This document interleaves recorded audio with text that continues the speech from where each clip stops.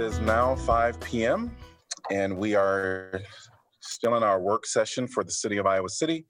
On January 5th, we just finished capital improvement projects and we took a short break for 10 minutes. And so we're going to continue our work session.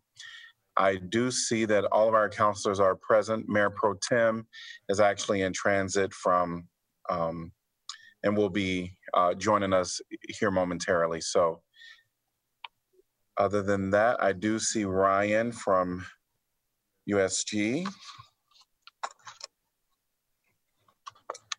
And I'm looking for Eleanor, our city attorney. Yes, she's there. All right, I think we are ready to go. So we will jump right back in on, and I even see Anna. I see Anna, so welcome to both of you from USG. I want to just get us back into the work session, and we're going to continue our discussion on the preliminary plan to restructure the Iowa City Police Department towards community policing. And I think I'm just going to open the floor to counselors to kind of chime in wherever you want to on this item.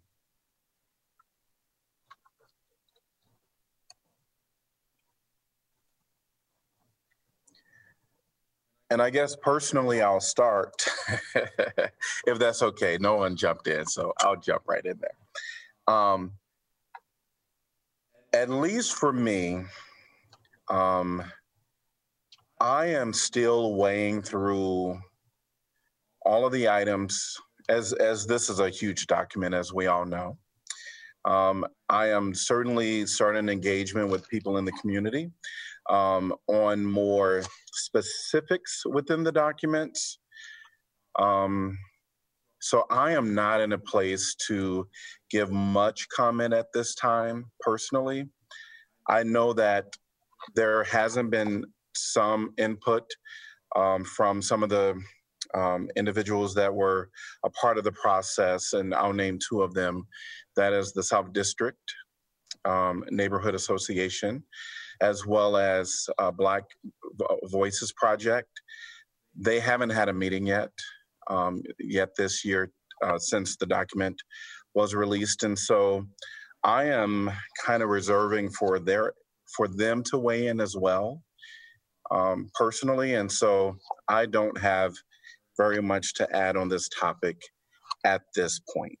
So that is where I am as of now. Mayor, I would concur. I think, one, like you said, it's a pretty weighty and detailed document with which we've been presented, and I want to thank the city manager for that and all of his work and staff who've been involved with that.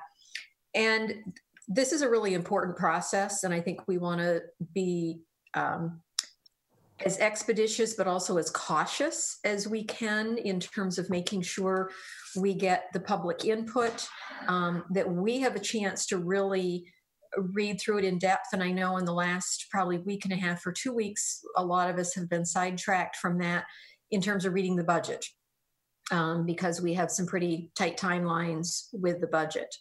So I'm the same place you are, Mayor. I don't have a lot to add at this point tonight. I want to hear more from a broad range of the community.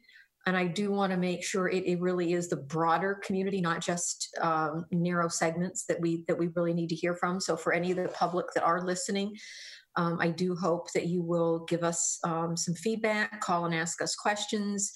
And I think it's important as we look at these recommendations, as the city manager said, look at the rationale behind those, not just at the recommendations themselves. And then personally, I think what we should entertain is a work session devoted just to this, maybe in a month or so. And I think we need structure for that work session. I think we really need to think about how we are going to do it with 36 recommendations or whatever. I don't think it's going to be a productive meeting to just open it up once we are ready to really talk about it. I think we really need to think about a structure for that work session, so it can be really effective and productive. So that's where I am at this point. Well, Mayor and Susan, I think you kind of took the words out of my mouth. I agree. It's a lot to digest. It's a big document. And so I appreciate Jeff and the staff that took time to put it all together. But there is a lot of information in there, and things that just can't happen overnight, things that we really have to give a lot of thought to. And Susan, I appreciate your suggestion. And I totally agree that we should have a work session that's totally devoted to this, so that we can really take time to look at each item and look at the consequences and what it would mean to the community. So I agree. The only thing is about the work session is people cannot speak. Do you have an idea when can we hear the public speak and give us feedback? Or do you want to open that work session for people to speak? I just can, yeah, I agree with you, but we need time, but I would like to make sure how we're going to get the input from the public. And, because as you all agree that this is big topic, we need to hear more, and we need to hear the view of a lot of people so we can make our mind. Well, for me, I think there's a place on the website for input. People can always call us. People can always email us. I guess the question is, typically in the 11 years I've been on council, I would say probably 99% of the time, that is how we have gotten our public input, is through individual conversations, emails. We've done community input events. We still could do something like that. But when it has come time for the council meetings, like the work session, that has been devoted to council dialogue and council discussion, trying to get all of that input ahead of that time. And then, of course, once we come to that point of taking any formal action in a formal meeting, we've always opened that up for input. To me, that's almost too late for people to really give us input that might have a strong influence on our decisions.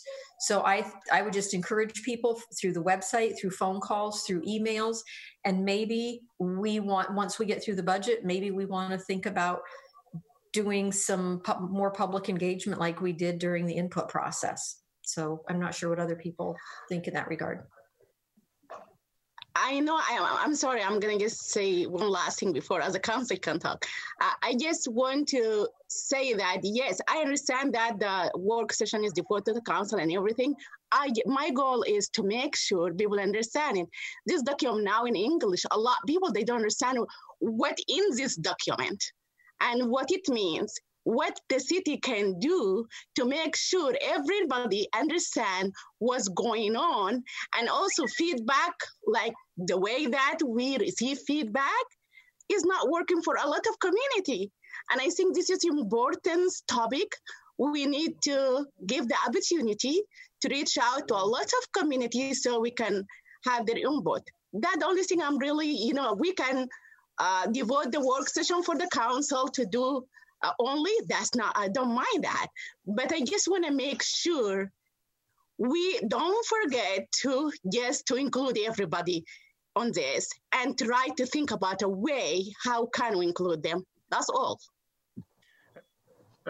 I do wonder if we don't consider having an opportunity at our, either within the formal meeting, or we setting aside another opportunity for, and then when I say the formal meeting, maybe 30 minutes of community input on this item, or we do some type of a listening session just for this via Zoom, where we can get people input.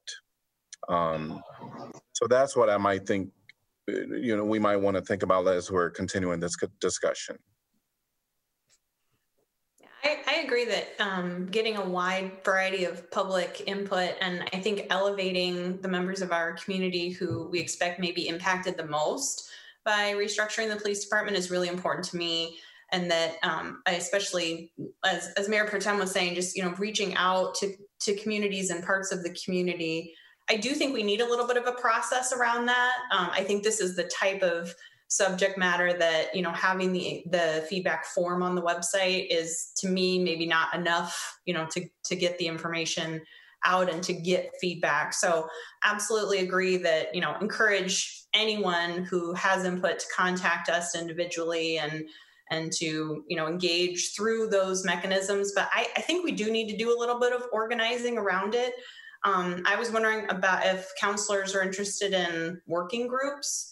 So the experience that we had with the Truth and Reconciliation Commission, where, Janice and I were kind of a subcommittee on that topic, and then met with a variety of, interested people and kind of reported back. I don't know that the council has to, lead that kind of thing. But to me, if we can divide up the 36 recommendations, maybe by subject areas, and even the plan itself has a few different ways we can kind of cut that up, and then consider having, even if we're just encouraging or facilitating, making sure that the people who we think may have input, who might need an invitation to that table to be able to provide that input. I don't know what people think about that. I think that it really does warrant extra and extraordinary efforts, much as we put in, not dissimilar to what we put into the TRC, and that it's also incumbent upon each of us as part of that to reach out to a wide variety of people that we know, not just expect people to come to us. It would be great if they all did, but I think we all know that won't happen. So, and I believe each of us know a really broad cross section of the community.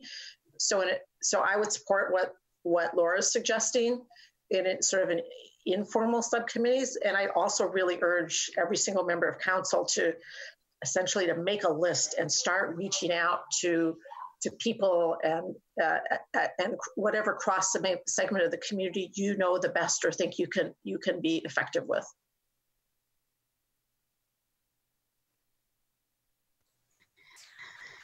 I guess I'm going to, it sounds like no one is going to provide comment, at least, in a more general sense, to the draft and, in my mind, to the process as it's unfolded up to this point.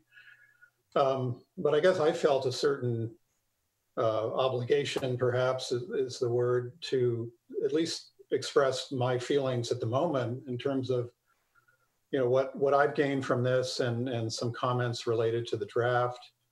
So I've, prepared some thoughts on that I'll share with you. Obviously, as I think all of us understand, there's a much needed further discussion within the community in terms of getting a response both to the draft and their just general sense of how this question of policing should be addressed. But I did want to kind of give an update in terms of where I am at the moment based on what I've seen and experienced. And by way of a summary, I would say that the focus of my observations and comments is that in terms of the strategy that's laid out in the draft, avoiding calls for police services, which is referred to as prevention, whether that's initiated by community members or by police officers themselves, I think that is the critical approach in terms of trying to address what I understand to be some of the concerns related to our police efforts. Replacing those interactions with public health professionals, there's a lot of talk about the homelessness issues, the mental health issues, interpersonal conflicts, and things of that sort. All of them clearly seem to lend themselves to that notion of addressing those kinds of calls for service with the professionals that are properly trained and suited for those kinds of calls. And I certainly, I think I'm in agreement. Certainly, that makes a lot of sense. One of the things that came out of the draft was that was different from what I was hearing at the meetings and also in my conversations with IFR was the model for that interaction. And, there was certainly with IFR, an interest in the CAHOOTS model. I had read some pieces on CAHOOTS and how it was structured, and that it's being considered by many cities throughout the country at this point. That I was kind of expecting that would be acknowledged and included in the report, and I didn't see any evidence of that. So that's something that, as we move forward, I would certainly be concerned with and interested in following. As I mentioned months ago, I found the architecture that IFR had presented to be a useful one. I felt it did bridge between the kind of more generalized discussion that we see nationally on Black Lives Matter and conditions in Iowa City. And the 5 components of that plan were mental health, anti-homelessness, interpersonal conflict, road safety, and drugs and alcohol. The 3 first categories, I just discussed, but I felt the question of road safety was an interesting one in the way that it intersected with Black Lives Matter. And so that's something that I'd like to comment on a little bit.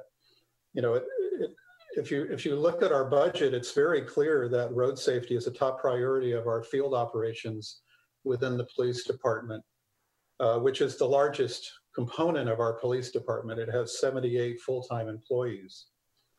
And I've said before, and I will say again, that I think there's several potential ways we can advance community wellness and public safety on our streets while reducing the need for police officers to enforce traffic laws through traffic stops, which will thus address the issue of driving while Black. I do think many members of our community, the interface they have with our police officers while driving is a very important part of their experience in town here. And so that was why I felt there should be some emphasis on that. As we learned at one of the listening posts, in addition, traffic stops can also be traumatic for persons with special needs. They're very sensitive to sirens and flashing lights. So I began to see that it wasn't simply the BIPOC community, but others as well who are impacted by the experience of the traffic stop. The draft plan noted that 25% of our calls for police service are traffic stops and collisions. In fiscal year 2019, there were 14,482 traffic stops. These traffic stops are mostly police initiated rather than responses to a public request. My belief is that the fewer times our police officers interact with people when enforcing traffic laws, the less likely those interactions will go badly, and people will be able to more peacefully go about their lives. And months ago, I mentioned how I felt some of those things could be addressed. One of them being eliminating traffic stops for minor infractions. That is recommendation 21. I think perhaps more could be done along those lines. In fact, I found one of our pieces of correspondence from Donna Ruth Beery mentioned the idea of a seasonal car check event. I know I've talked with other counselors about this concept. I think that's one way of taking something out of that current condition where you're talking about an armed police officer stopping a vehicle for a minor traffic infraction, whether it's defective equipment or what have you, and turning that event into a very positive experience where it's a more kind of community service and event. So that's one way I think we could address it. The second, which did not make it into the draft plan, was implementing changes to our road conditions which impel drivers to drive at the speeds that are posted as our speed limits. And I refer to those as self-regulating streets that do not require police-initiated traffic stops and thus will vastly improve traffic safety. Some examples of self-regulating streets, ways we can do that, we've already implemented. They would be road diets, traffic lane, narrowing traffic lanes, and so forth. This, in my view, is really the ideal approach toward traffic safety, is making sure that our roads are consistent with the speeds that we feel are safe within our community. And as I mentioned, these are already underway in Iowa City. So what I would say is the emphasis I'd like to give it is that now that we understand how this issue intersects with Black Lives Matter, that we accelerate that effort. I would argue it should be accelerated from the standpoint of transportation equity, but there are a number of ways in which implementing these changes in our road conditions and accelerating that program will benefit the community.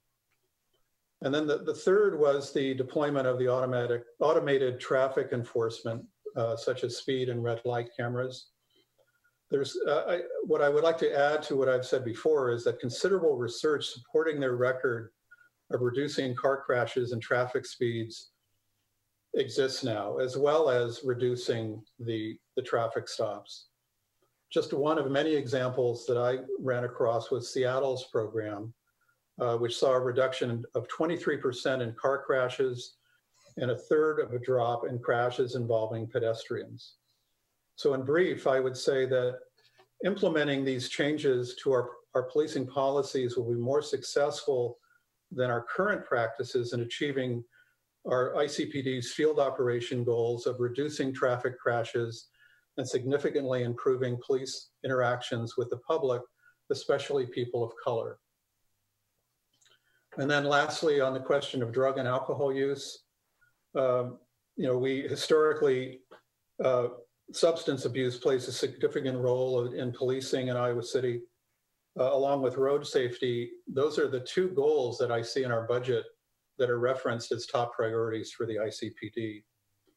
One of the things that I felt was interesting was the impact of COVID on access to drinking establishments did provide an opening for exploring possibilities for creating other venues for all of us to socialize more safely.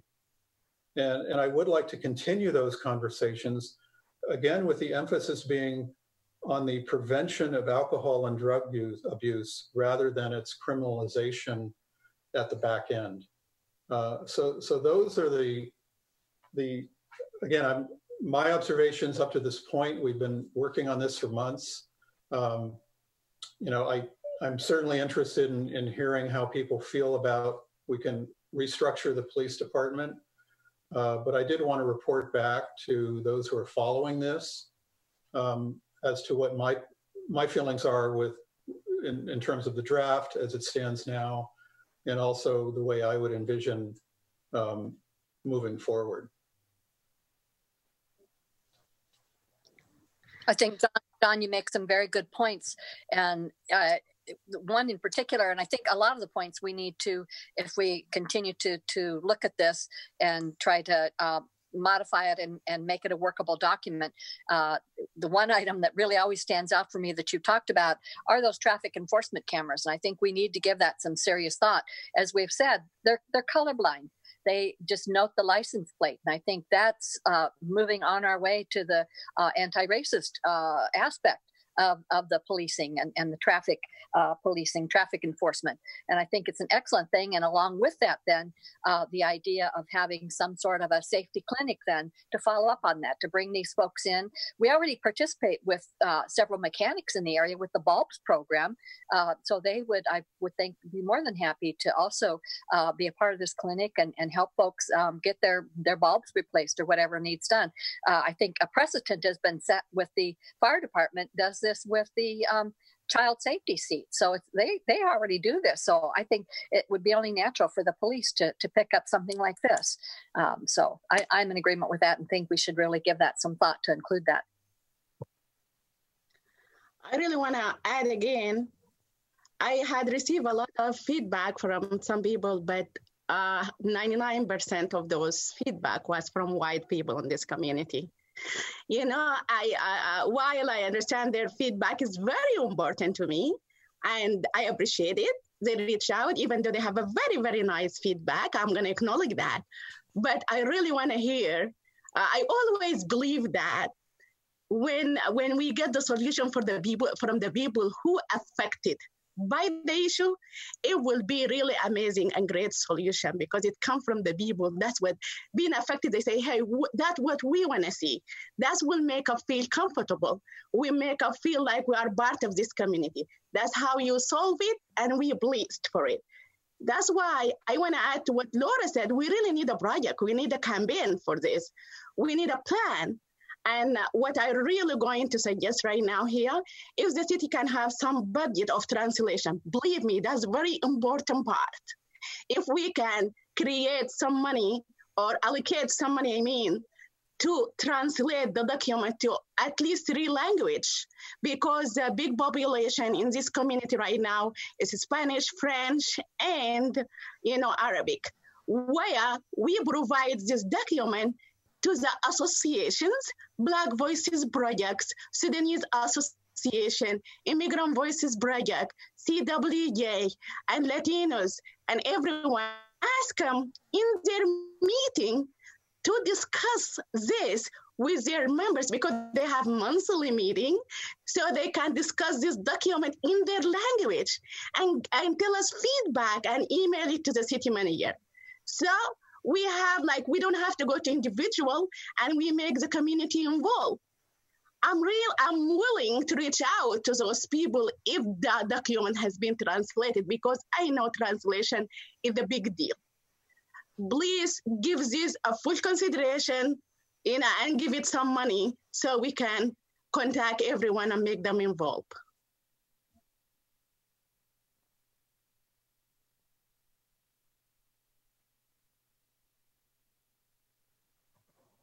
All right. So it sounds like there is some consensus for there being some type of a structured meeting or input from the community. And so I heard work groups. I've heard if we get things in different languages, those communities can respond. I think independently to the council. There's also listening session out there. So I guess with me pointing out those kind of 3 ways to get input from the community, I haven't heard a consensus on which. I still, at least for me, I think getting it in different languages, I think would be important, and I'm seeing some not enough heads here, the majority of not enough heads. So wanted to maybe direct the city manager to get it in different languages. And we're sounding like the 3. Are we okay with the 3? And I see. Yes, I'm seeing a majority for the 3 languages. All right, so we'll go ahead and do that. And then as far as setting up opportunities for people to weigh in as the community, do we want working groups? Do we want listening session where people can just come and share their thoughts on this item? Mayor, may I make a suggestion? Sure. This is just a broad suggestion, but as you all have seen, you've had this document for a couple of weeks, and it's not the easiest to wade through. And even if it's in different languages, I think people are gonna struggle to find the time to get through it all. I'd really encourage you to think about breaking it out into groups. However you want to group them, it doesn't have to be the same types of groups that I use to format the document. But much like you did with the listening post, where you had a focus on each session, you can still take comments on the entire plan. But what I fear is that if you just put a call out and you do a listening post to tell me about the plan, you're going to get very high level comments. I don't like it. I don't like it. I like it. That sort of thing. And I'm not sure that's going to be helpful for your deliberations. Maybe it will on some level, but if you can really break down to however many core issues you feel need to be addressed by this type of plan, I think the quality of feedback that you'll get, the insight that you'll get from community members will be much more valuable. Jeff, I agree with you, but the listening bus, you guys attend listening book. How many immigrants were there? Be honest. You know, to be honest with you, that's not the type of outreach for immigrants. You know, you're gonna see white people coming to the, listening booth more than even Black people. You know, I really, when I say like this, because I want, like, even if I'm an immigrant and came to the listening booth and see all those people, I will be afraid to speak up. Maybe because if I speak up, maybe my language is not okay, and I'm scared that they don't understand me. But in like a community session, in your own language, people will speak up more. That's what I have been discovered from my working with the community, I swear God. But at the end, of course, is majority, but it is my really obligation that to tell you what my experience is and how those things work. And it is up to you guys. I mean, I agree with you, Maz, and I would be happy to help lead a session in French, for example, and I also think that, along with what Laura said initially, that perhaps we could have a couple of counselors agree to sort of go through the document and do the breakout so that we can figure out which of these recommendations belong sort of in which group that we'd be dealing with. I mean, I know some folks, for example, in the French-speaking community I could reach out to and try and set something up, but that's my niche. Other people have their niches as well. Yeah, I mean, I would agree. I know early on when we did a listening post, like out at Pheasant Ridge, I mean, we had a lot of members, I think, of the Sudanese community. People were very, very comfortable. They spoke up. Rockne Cole and I happened to do that one. So I totally support and hear what you're saying. I guess the question is, with the pandemic still going on, you know, how do we want to handle that? I'm limited to English. You know, I wish I wasn't, but I am. So no, I think trying to reach out and either do some smaller groups in person with people like that, you know, because of the pandemic, I'm totally open to that. I think we really need to try and do that. I want to go back just real quickly to the translation. I really question, and I don't know the cost, I really question translating the entire document. I think we start with translating the 36 or whatever recommendations. And if maybe there's a paragraph or two that kind of gives some rationale, maybe we do that. I don't think we're going to get many people who are fluent in English reading this whole thing. So would you be comfortable, Maz, if we looked at like doing the actual recommendations and maybe a short paragraph or two for each one? Do you think that's reasonable? Yes, it is. I was trying to say that too. I agree with you. If we can, also there is some item that is very important to them. Maybe those like only selected item to be translated and the recommendation, as you said. Yeah, I agree with that totally.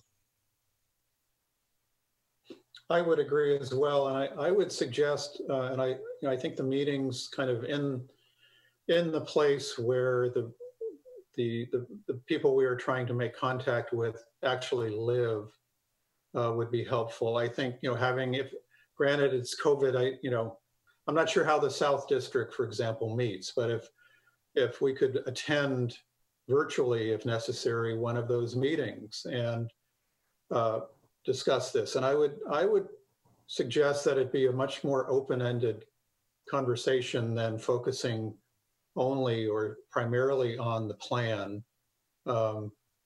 Partly, because I think it's a document that I'm not sure it speaks the language of everyday experience, basically. It certainly can be, I don't mean to suggest that it shouldn't be discussed, but I think it would be useful to go beyond that and to try to understand when at these meetings, how people struggle or benefit from our current policing policies. and try to leave it a little bit more wide open as to how we can improve them. More again in the calls for service. I really felt that's the interface right there. How do people actually interface with our police force? That's where I think, is the crux of the issue. How do we improve that? And as I said in my comments, where possible, reducing those contacts with better outcomes is what I would also suggest. I did want to do one clarification with Mayor Pro Tem, because I think I understood that she mentioned that she wasn't suggesting, at least for the different communities, that there actually be listening posts or any council presence. Is really documents that will be within their language, and for them amongst themselves would have conversation, and they would reach out to council. Like, we can certainly make initial contact, is maybe what I understood, to ensure that they have the document within their language, and maybe have a point of contact just to let them know the council is willing. But I wanted to make sure that I understood Mayor Pro Tem correctly and what she was suggesting. Yes, Mayor. What I was suggesting is, translate wherever we want to do that, like as Susan Mims, maybe a selected, items to three language, and give it to the association and some different organization as well, like Black Voices Project for the Black community. And we will. They will meet and they will discuss it among themselves in their language.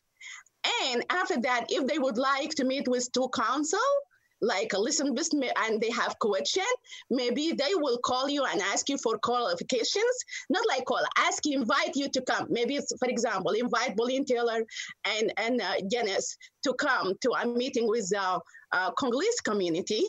And for example, they say, okay, we have question. After we discuss this, we had this question. And after you do the questions, answer the question, they will give you their recommendation if they have any change, if they want to add something, if they don't like something. So will be their recommendation. But if they feel comfortable and they have their recommendations, they don't have to meet. They can just send it to a contact person, a city manager, a manager, or the city council. Just after the group met, they can do that themselves. But if they need us to come so they can ask us questions, I think they can just send us, email and ask us to be present, after they discuss it by themselves. But give them the chance to do it among themselves without any pressure from council. So what I might suggest is, when we did the listening sessions related to Black Lives Matter, Kelly, our city clerk, reached out to various communities. Now, potentially there was some communities not on the list. So what I might suggest, at least for if we were to go with what Mayor Pro Tem is suggesting, is that if there's any more communities that we want to reach out to, that we give those list of contacts to our city clerk, and maybe she can dispel the information. If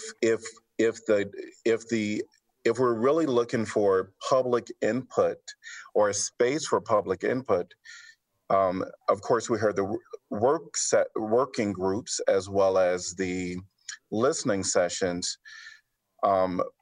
Would people be in agreement to maybe start with the listening session and see where we go from there, instead of maybe breaking it out in groups at this point? I know that Jeff Fruin, our city manager, made mention of working groups to get a little more information. We are getting some information, I think, through emails, and as people begin to digest this information and read it, associations will weigh in, I'm assuming, just like they have in the past. With some, it varies what we get, right? Some are detailed in writing, some are verbally detailed, and some So I don't know. I think if we can kind of come to maybe a step one, it sounds like everybody's in agreement that we'll do the translations of the 36 points, and that'll be disseminated. I think our city clerk can certainly help us with that. So if we can focus now on what would be the next way to get the public engagement, would that be through creating work groups, or would that be through a listening session? What do you mean by creating? What's the difference? Sorry, Laura. Oh, sorry, go ahead. Mayor Well, Protem. I'll let you answer. What's the difference between a listening session and a work group?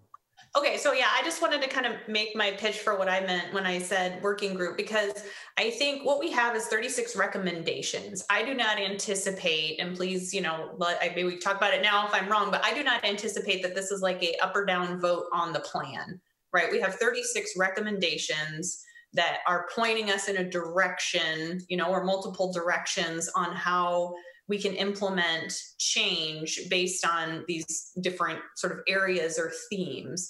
And so what I was suggesting was trying to dig into that, right? I mean, I do agree that we need like overall input, but I think what we're doing, and the appendices to the plan itself really illustrated this for me, what we're doing is something new. What we're doing is not, I would challenge any of us to find communities in the US that are really undertaking a more comprehensive overview to try and accomplish something like this. And so I want to get more concrete. I really fear we're going to take up a lot of time and maybe even lead people astray if we leave it open-ended, because we need to get to the actual implementation of the changes that we've committed to this community that we would make. And so what I was talking about is maybe having sort of smaller group meetings that would be based on the topic areas. So for example, John, you brought up the CAHOOTS model. It is mentioned in the appendices relating to San Francisco because they have a similar type thing. There's information about it in the Eugene, Oregon description, and all of the diversion that we're talking about, right? So CAHOOTS is a model where there's not co-responder, and we are absolutely talking about that. So we have a recommendation for increasing funding for community for mobile crisis. We have a recommendation about making sure we can implement 911 integration. Those are concrete things that are not labeled with the word CAHOOTS, but are taking the model of mobile crisis that is our community's service that we know we have strong nonprofit support for, and making that into something bigger that can actually respond more comprehensively and divert those calls away from law enforcement. So maybe we have a group of people who are talking about the mental health response issues and can, use the data that we have. Absolutely agree, John, calls for service, right? That is the place where people are interfacing with our law enforcement. So being able to break that down, whether it's by calls for service topics and saying, okay, what does prevention look like in these types of incidences, right? What can that be? In any case, I'm kind of rambling now, but that was kind of what I was envisioning is like topical working groups where we have people in the community who are invested in that already, who we know are going to be partners moving forward. And 100%, Mayor Pro Tem, thank you for saying we need to elevate those people who are most impacted. And how we got to this point is by needing to make change to be anti-racist and to improve the lives of people of color when it comes to interactions with law enforcement. And so that has to be top of mind, that has to be front of mind. And I think we've already gotten some input about that as well, that, we really need to be making sure we're not losing the race part of this as we're talking about it. So that's kind of what I meant about working groups. I would be happy to participate in any of that or, facilitate to the extent possible. I believe that I'm going to be reaching out and having conversations anyway. And, would kind of like, I guess, the blessing of my colleagues if you all think I'm not crazy. Yeah. Just Go right ahead. to only agree that this is an important piece of the way forward. I would agree with you, Rona. Go ahead.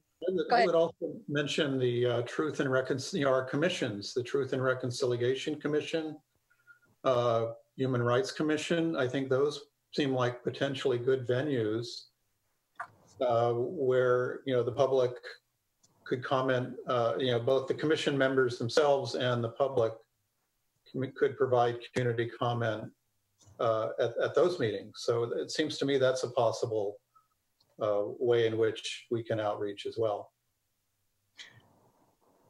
I know Councilor Taylor, were you wanting to chime in as well? Oh, I just wanted to make a quick comment about working groups as such. I think what I saw with the listening post we had, which we had some wonderful comments from these folks, but it was kind of the same people who came to each and every one of them. And I think that would happen with these working groups too. And I thank them for their input. They gave some very good input, but they would probably repeat the same things at these meetings. So I just would have concern about that. And I would have concern about counselors that weren't at a particular work session, not seeing the whole picture and not getting input, everybody's input.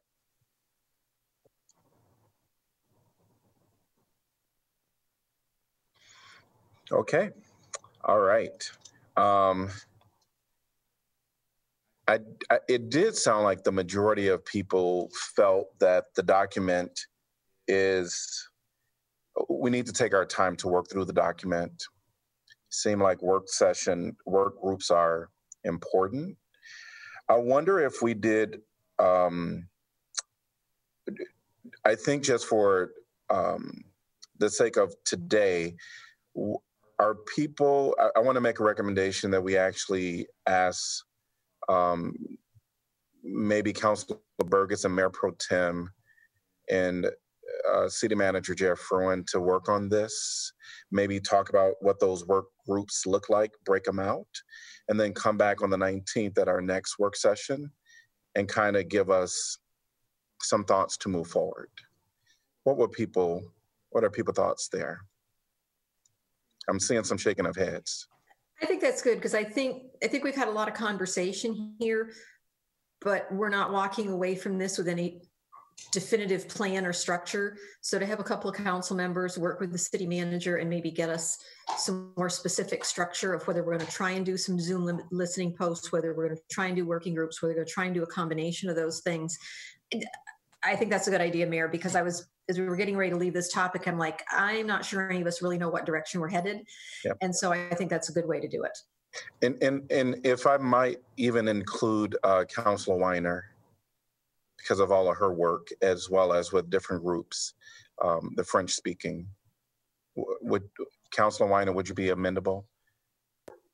Sure, yes. Great. All right. We will revisit this on the 19th. Moving on to the next agenda item. So this is a discussion of Melania's council meeting and communication items that I and Mayor Pro Tem had been in conversation about, as well as some of the staff a little bit before having this item brought here. And there's 3 items. And so we'll kind of just go through each item. And one is moving meeting start times 1 hour earlier. So what this would mean is that our work session would begin at 4 p.m. instead of 5 p.m. And then our formal meetings that now start at 7 p.m. will start at 6 p.m. So, I want to open it up, but I also wanted to at least maybe mention to the public, what this could mean for everyone. Right now, our meetings are on Zoom, and so this is really focusing on when we're back in regular session, seeing people face to face. Although we don't have to wait until that happens because we really don't know when that's going to happen. But wanted to just bring this up and also allow opportunity for people in the community to weigh in if, on this 1 hour change. And so I'll leave it at that for an introduction as to what this is, and then councilors, please weigh in. And one thing that I might note is that as we have this conversation, I think the intention is for the public to have opportunity to respond to some of the things that we're proposing. I personally, it doesn't impact me either way. My schedule is flexible enough that moving it to an hour earlier is fine with me. I guess what I'm most interested in, and I know it's hard sometimes to get that public input, is how members of the public perceive this and whether they see it as better. If they're coming down to the meetings once we get back in person, they can get home earlier. Hopefully it means we get done earlier. We don't just extend the hours, extend the meetings an additional hour. So I don't want to make a change that negatively impacts people who really want to attend meetings. I think as an aside, I think it would be better for staff.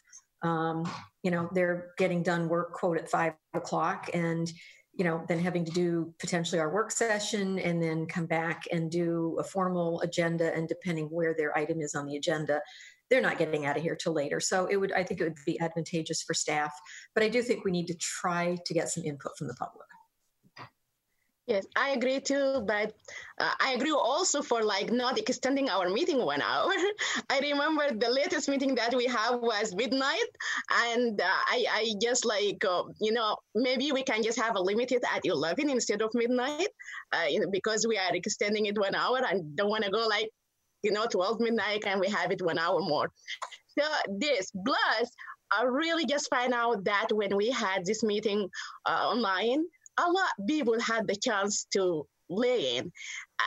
We need to think about maybe we can have some time of online, I don't know, interaction or what you call it. If we went back to in person, if there is a way that still we can have a screen for Zoom, people can just zoom in and talk to us. I don't know, but I just find out a lot of people attend city council meeting, people that I never saw attend city council meeting, but they did while we're doing this virtual. So if we can also do something like that, will be great. Yeah, it seems to me there really are these two issues. One is the timing of the event, and then also is it an in-person event or is it a hybrid event? It does seem there are advantages. As much as I would like to get back to in-person meetings, there are advantages to having it virtual to the community. So ideally, it seems to me, once we do go back to in-person events, that as Maz was saying, if there's a way in which there's still the opportunity for people who, for many reasons, cannot make it to City Hall, or do not feel like sitting there for 4 hours waiting for their item to come up, would have a way of more conveniently participating at council meetings short of actually going to City Hall for that event. So as I'm with Susan, my time is very flexible. It doesn't really matter to me. I think maybe if they started sooner, perhaps we could figure out a way to have breaks. I do feel we kind of burden ourselves because we don't, our formal meeting might be 3 hours and we don't have a break. And I don't know how all you feel, but I'm kind of running on empty at that point. So, I think the two things in terms of the timing, I think it's really what does the community benefit from? And then whether we can try to maintain a virtual presence once we're back in City Hall is the other issue.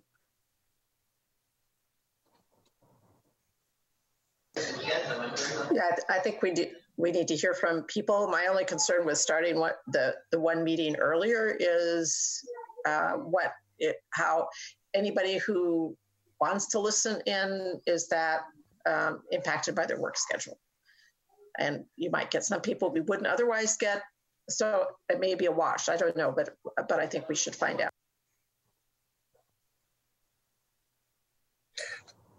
So it does sound like on this item, now, if anyone else want to weigh in, please do.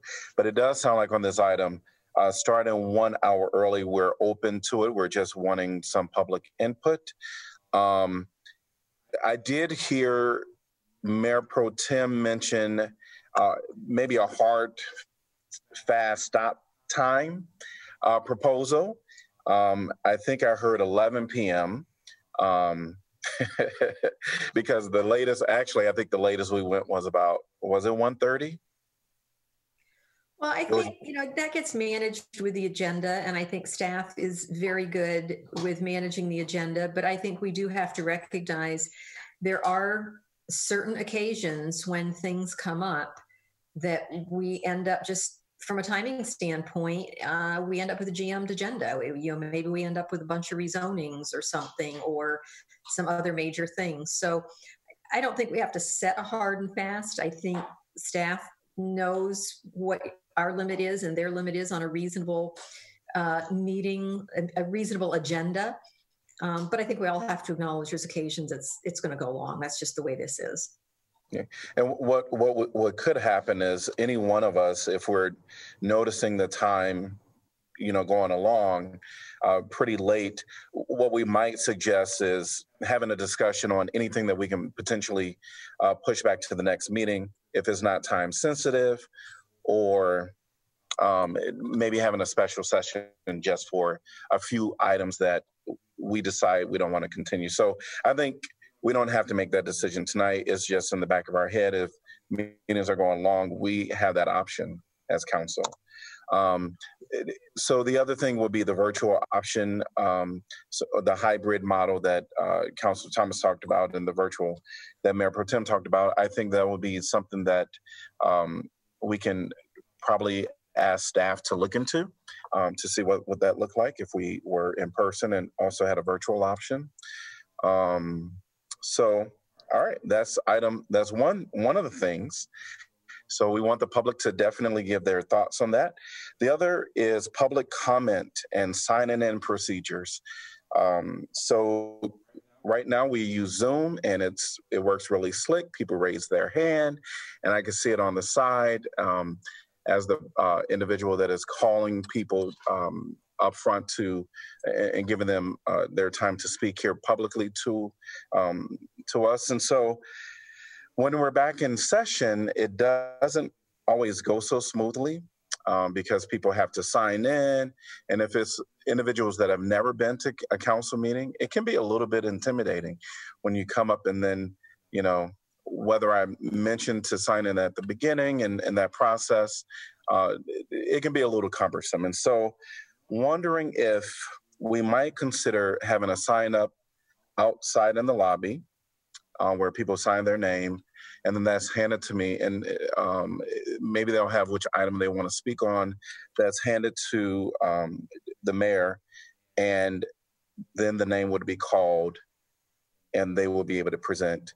The other thing could be a timer, so that could be up on the screens here in City Hall, or some timer somewhere where people understand that they are within their 5 minute, 3 minute, 4 minute, whatever has been asked, depending on how many people have signed up for an item. So wanted to get people to weigh in on that. I really like the model that the school district used in their board meeting, where it go to red when it come to your time gonna be ended, and it is on the screen. You see it in front of you, so people don't need to remind them, and when it is the time finished, it's finished. So I don't know if of course it is up to the staff to see if that's something that we can implement or not.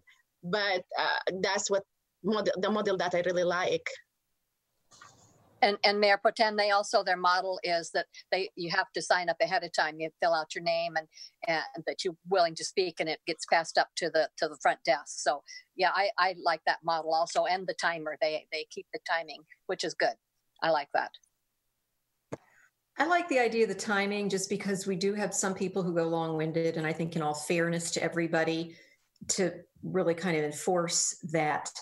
I'm not as much of a fan of people having to sign up ahead of time. I think people sometimes don't come and don't plan to speak, but then they hear something that really hits them in a certain way, and they feel compelled to want to speak.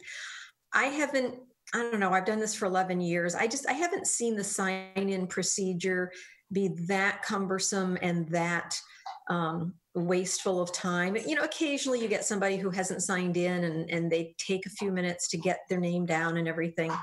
So that's not as compelling to me. It's not that often that we go to our 8 o'clock cutoff for comment, which is on our agenda. You know, if people are still commenting at 8 o'clock, we cut it off and then would come back to it at the meeting.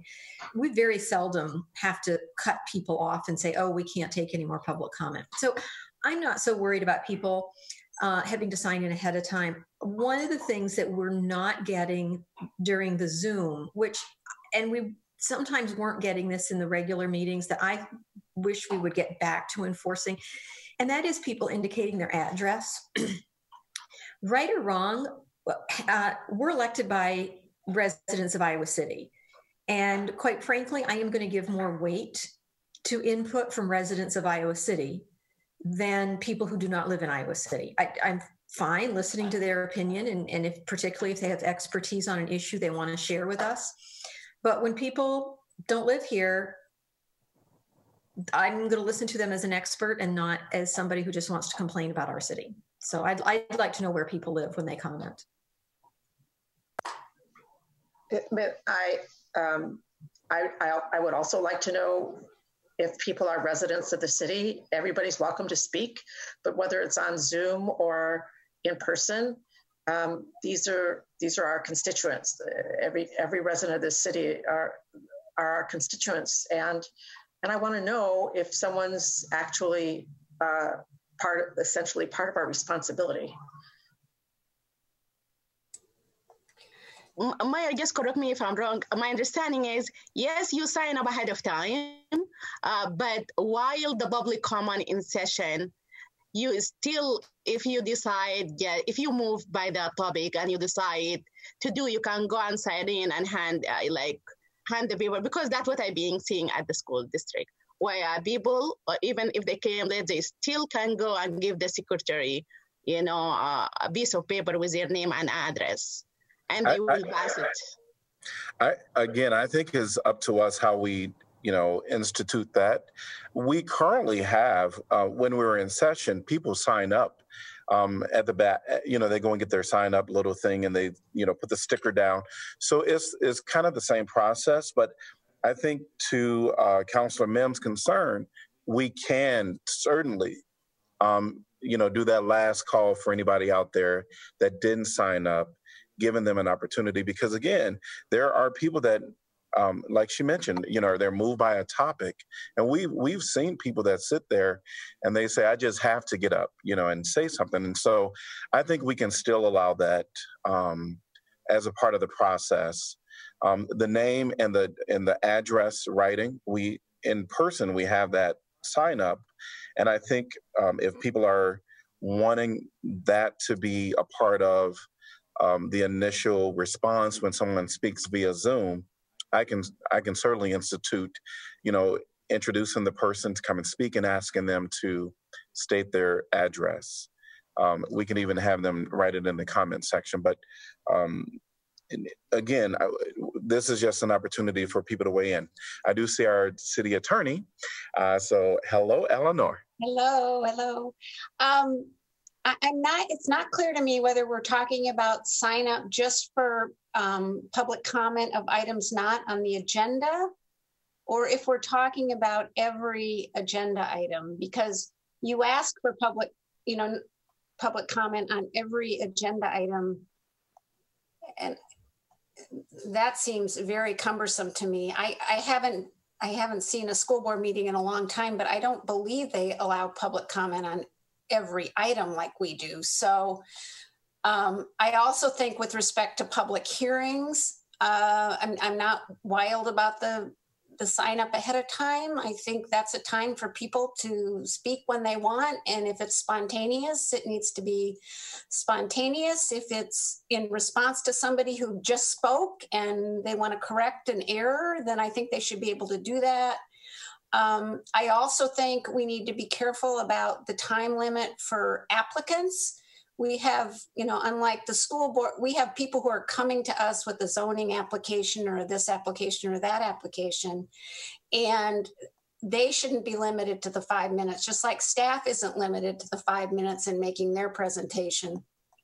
The applicant shouldn't be either. So I don't have any problem with the sign up for items not on the agenda, but to do it for every agenda item seems cumbersome. I really meant the public comment, Eleanor, only during the public comment. Of course, the public hearing, that's something different. Everybody have to lay in. Sometime, the applicant they need more time. We ask them question, and I totally agree with you. I just meant during the public comment only for item that is not on the agenda. Sounds good. I wonder if something different could happen. You know how you go to churches and then in the back of the seat, there's this little, card that you pull out if you want to, sign your name.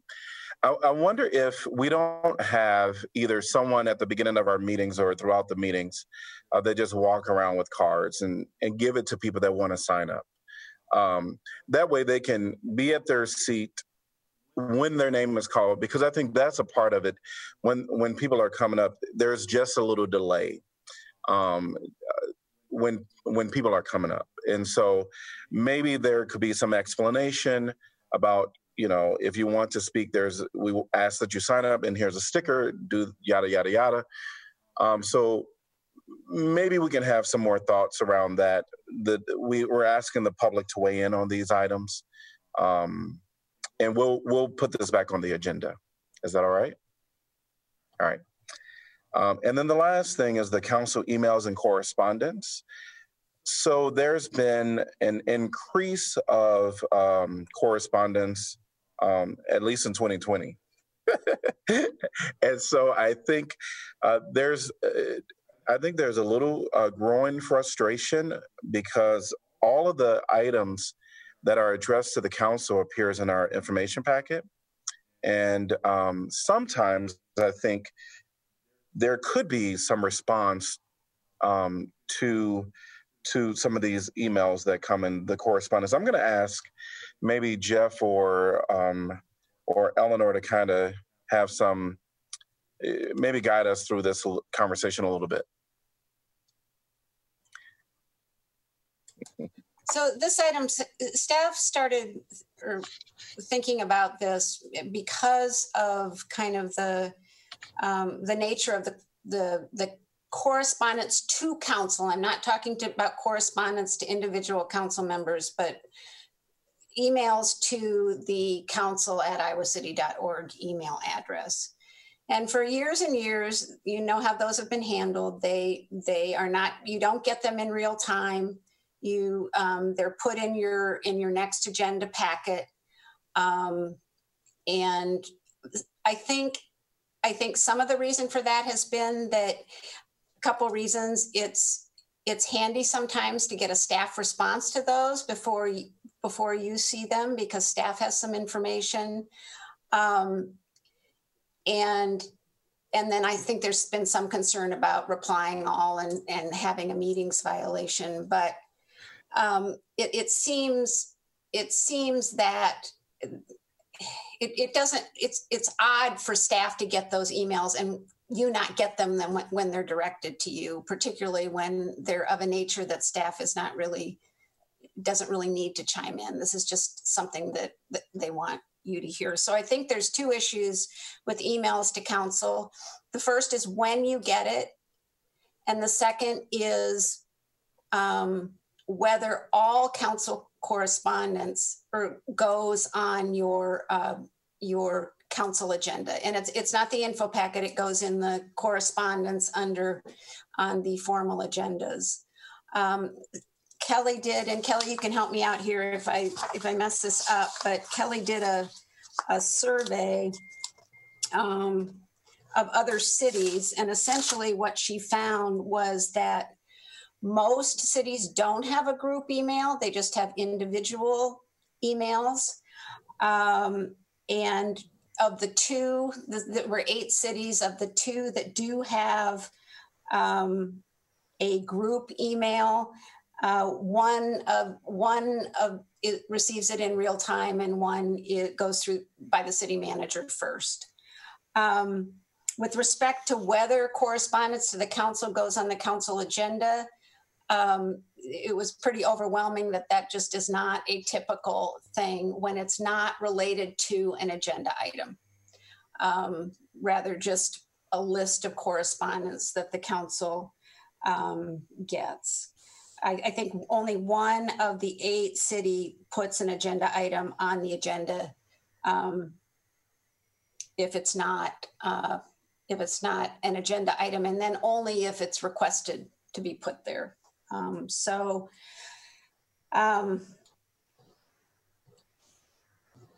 Those are kind of the issues. I think as I said, the reason it's been done this way in the past is in order to get some staff response or information that you might want to have before you respond, the open records concerns.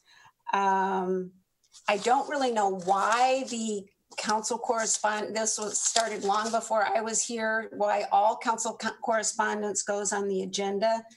I think it certainly creates challenges for time and focus. I think it also sometimes you're having a discussion about something that you really don't have a full picture of. On the other hand, I think it's something that the community has gotten used to. So that's probably the flip side of that. It's kind of a community expectation at this point. As Kelly and Jeff and I were talking, one of the ways we thought you could handle this is that your council, the emails that go to the council email address could be forwarded to you, to your individual emails. And that would be a reminder to you that you don't want to be replying all.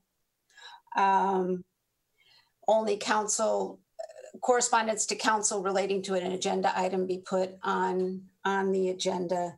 And then if a council member wanted to discuss an email received, they could ask that it be put on the agenda. Those are just some possibilities, but those are kind of the pros and cons. I have to say you got a lot of emails in 2020, but I have been here for a long time, and there have been years when there have been lots and lots and lots of emails. So I don't think it's actually that rare. I like the idea, if it's not hard for staff, to take those that come into the council email address, and obviously if staff looks at those and thinks there's a reply that is appropriate from them that then gives us further information, for them to do that first, but then to have all those sent to us. So if you get an email and it's like, okay, this is just some general comment on a particular topic, there's nothing really for staff to clarify or respond to, then we just immediately forward it on to council. Oh, wait a minute, the second one, there really is a question that we can give a clarification on, and that would give more context for council. Then do that and then send it on to us. I like that idea, so that one, it keeps our packets a little bit smaller if we're getting this on a more regular basis rather than all of them at one lump sum. And from there, I don't have a problem with only putting the correspondence in the agenda packet that is related to items on the actual agenda. And I'll tell you, in the last year or two, we've spent more time talking about the consent agenda than I've ever spent in councils in the previous 9 or 10 years. And theoretically, a consent agenda should be something that a body simply motions, seconds, and votes on.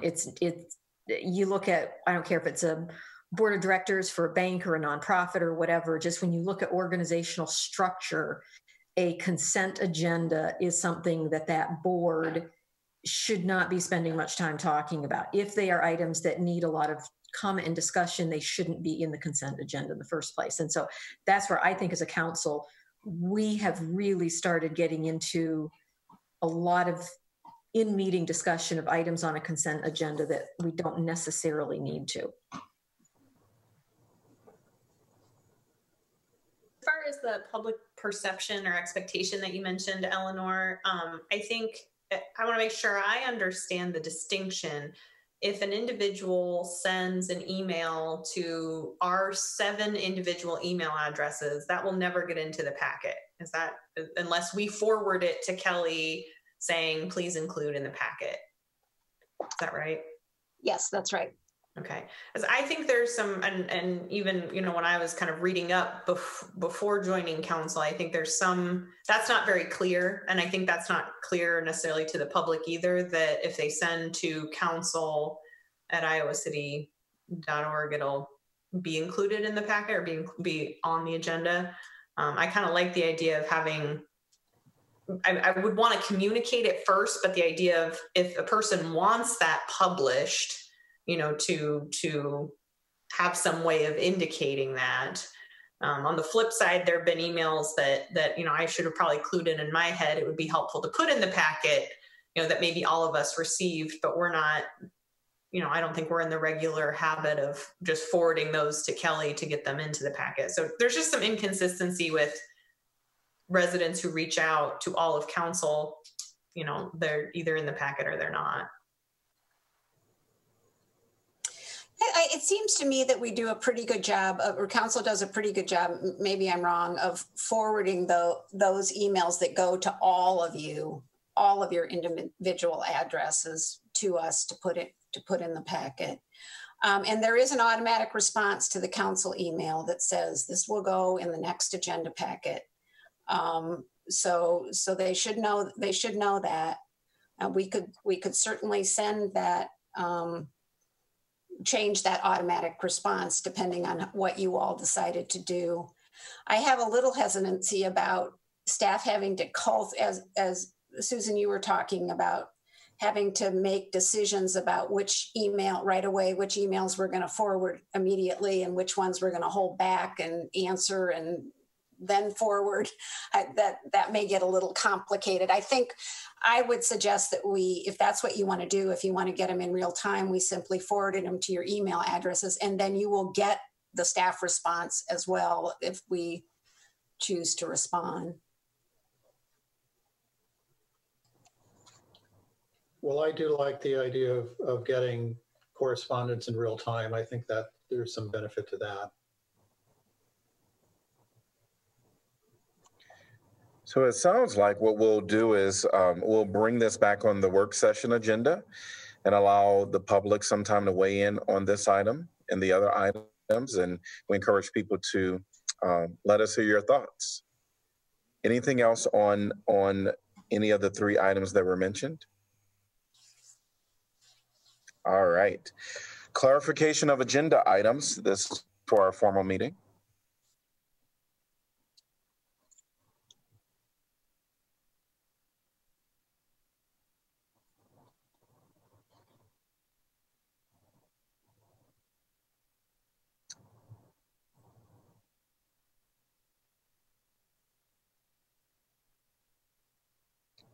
Moving on to information packets, December 17th.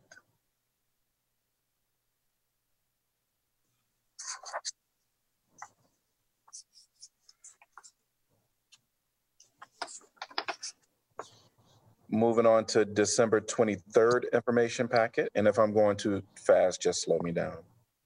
Oh, I'll make this real quick, Mayor. Just IP2 on December 23rd, the Johnson County Affordable Housing Coalition, the memo from Sarah Behrens, looking ahead to 2021. I really appreciated her memo, and I want to thank her as well as the community partners who have helped secure rent and mortgage assistance and advocated at state and federal resources, ensuring that very critical needs for some of our most vulnerable members of our community that have been able to make it through these trying times that we're still not seeing really the light at the end of the tunnel yet for that. So I appreciate her work and also all of the community partners out there that have worked really hard to help those, as I'd said, very critical to those members of our community that needed that assistance, and thank them.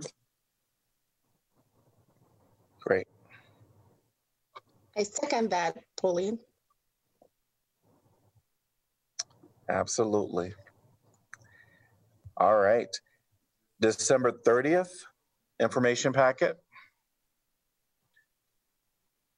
And I did want to just touch base on IP3 pending work session topics.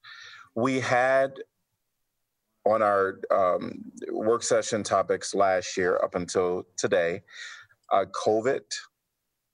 We just had it as a standard item.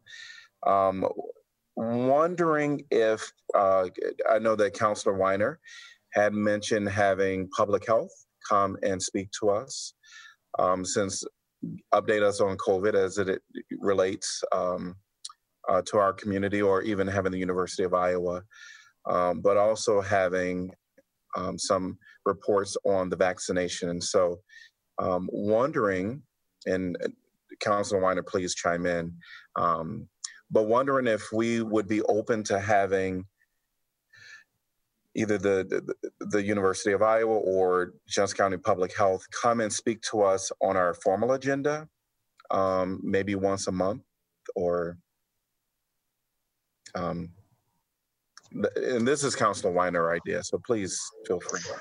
So what I was interested in having happen just basically for the entire community or anybody who's listening is a regular report, probably at this point by Johnson County Public Health, to tell us where the vaccination rollout stands, and if there are any other sort of hotspots or other things we should be paying attention to, so that we're really. It could be UIHC as well, but Johnson County Public Health, I think, is going to be integral in rolling out the vaccination plan for our communities, so that we're getting information directly from the people who are making the policy and implementing the policy, or from the scientists, and not from those of us who are trying to somehow to interpret what's going on or interpret what the scientists would like us to know. So and it just, because there's been from my perspective anyway, at this point, a dearth of information out of state, from Iowa Department of Public Health on what they're going to do in terms of vaccine rollout, aside from medical professionals and long-term care. They put together a commissioner working group that's not public. So it seems to me that it's really what they're doing in terms of deciding the priorities for vaccination, probably more important than almost anything we deal with under public meetings law. But the short version is, I thought it would be useful at least once a month for us to get just whether in the work session or in the formal meeting, a short report. Where do we stand with vaccination rollout? What are they recommending?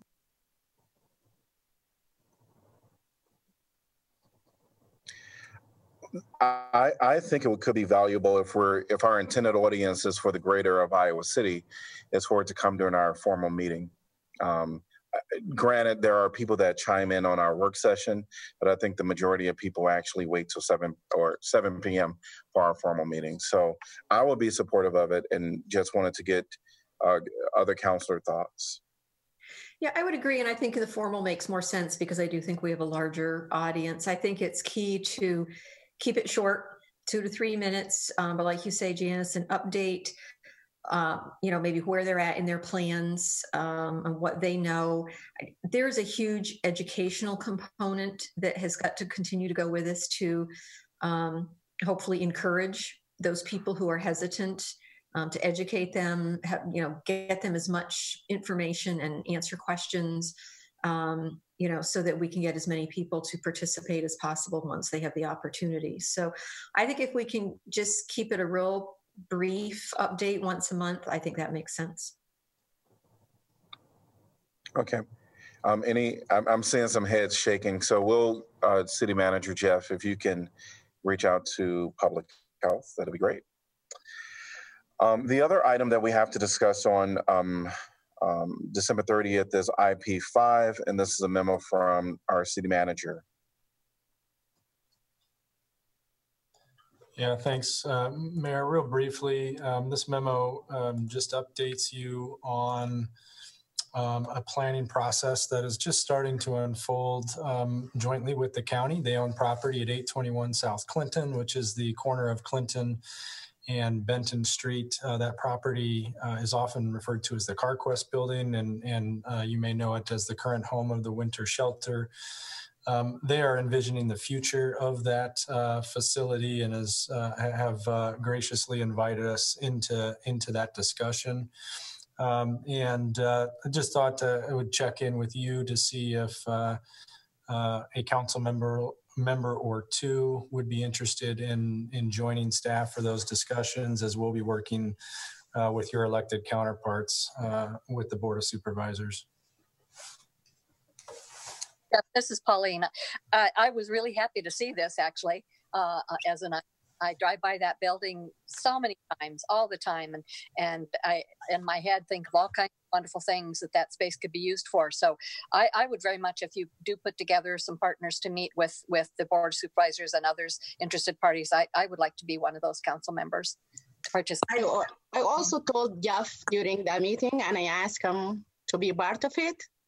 And I really am passionate about this, and I would love to be part of it.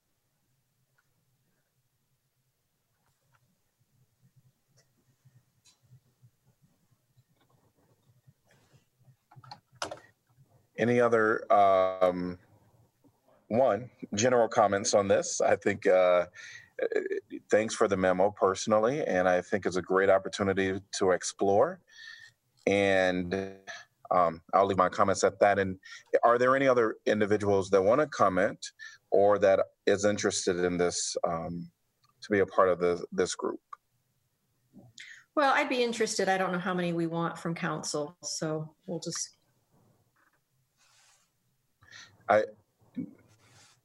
I think Jeff mentioned 2.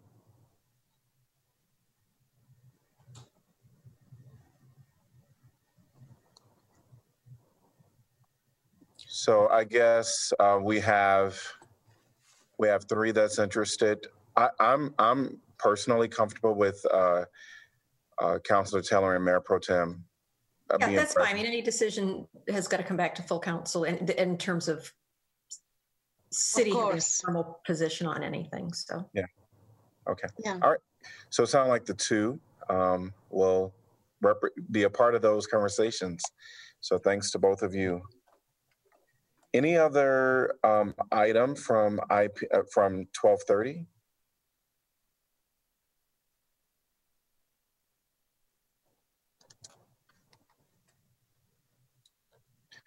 All right, council updates on assigned boards, commissions, and committees during the 3 weeks that we had off. That was a little unusual at the end of the year. But appreciate it. Nothing for me. Okay. The only thing I have is that the JEC has a new chair and vice chair. The new chair is from North Liberty, and I'm the new vice chair. Great. Good. I really want to say something. I did have a chance to say to everyone, Happy New Year to all our council members, and also to the staff who are currently here and to the staff who always work behind the scene to make our city really comfortable for everyone. And I just want to say Happy New Year. It was very tough year to go through 2020. Especially never gonna be forgotten, but we went through it safely. It is for me as a Black person and as a Black leader for the city, Mayor and Mayor Pro Tem, we went through a lot, but I think we done a lot of work that need to be done. We done some improvement, but there is a lot more to do. Looking forward to working with the staff and City Council for 2021 to make it even better. Thank you. Great. All right. Anything else? We will be back at 7 p.m. for our formal meeting. And remember to sign out of this Zoom meeting into our 7 p.m. Zoom meeting, and we will see you all then.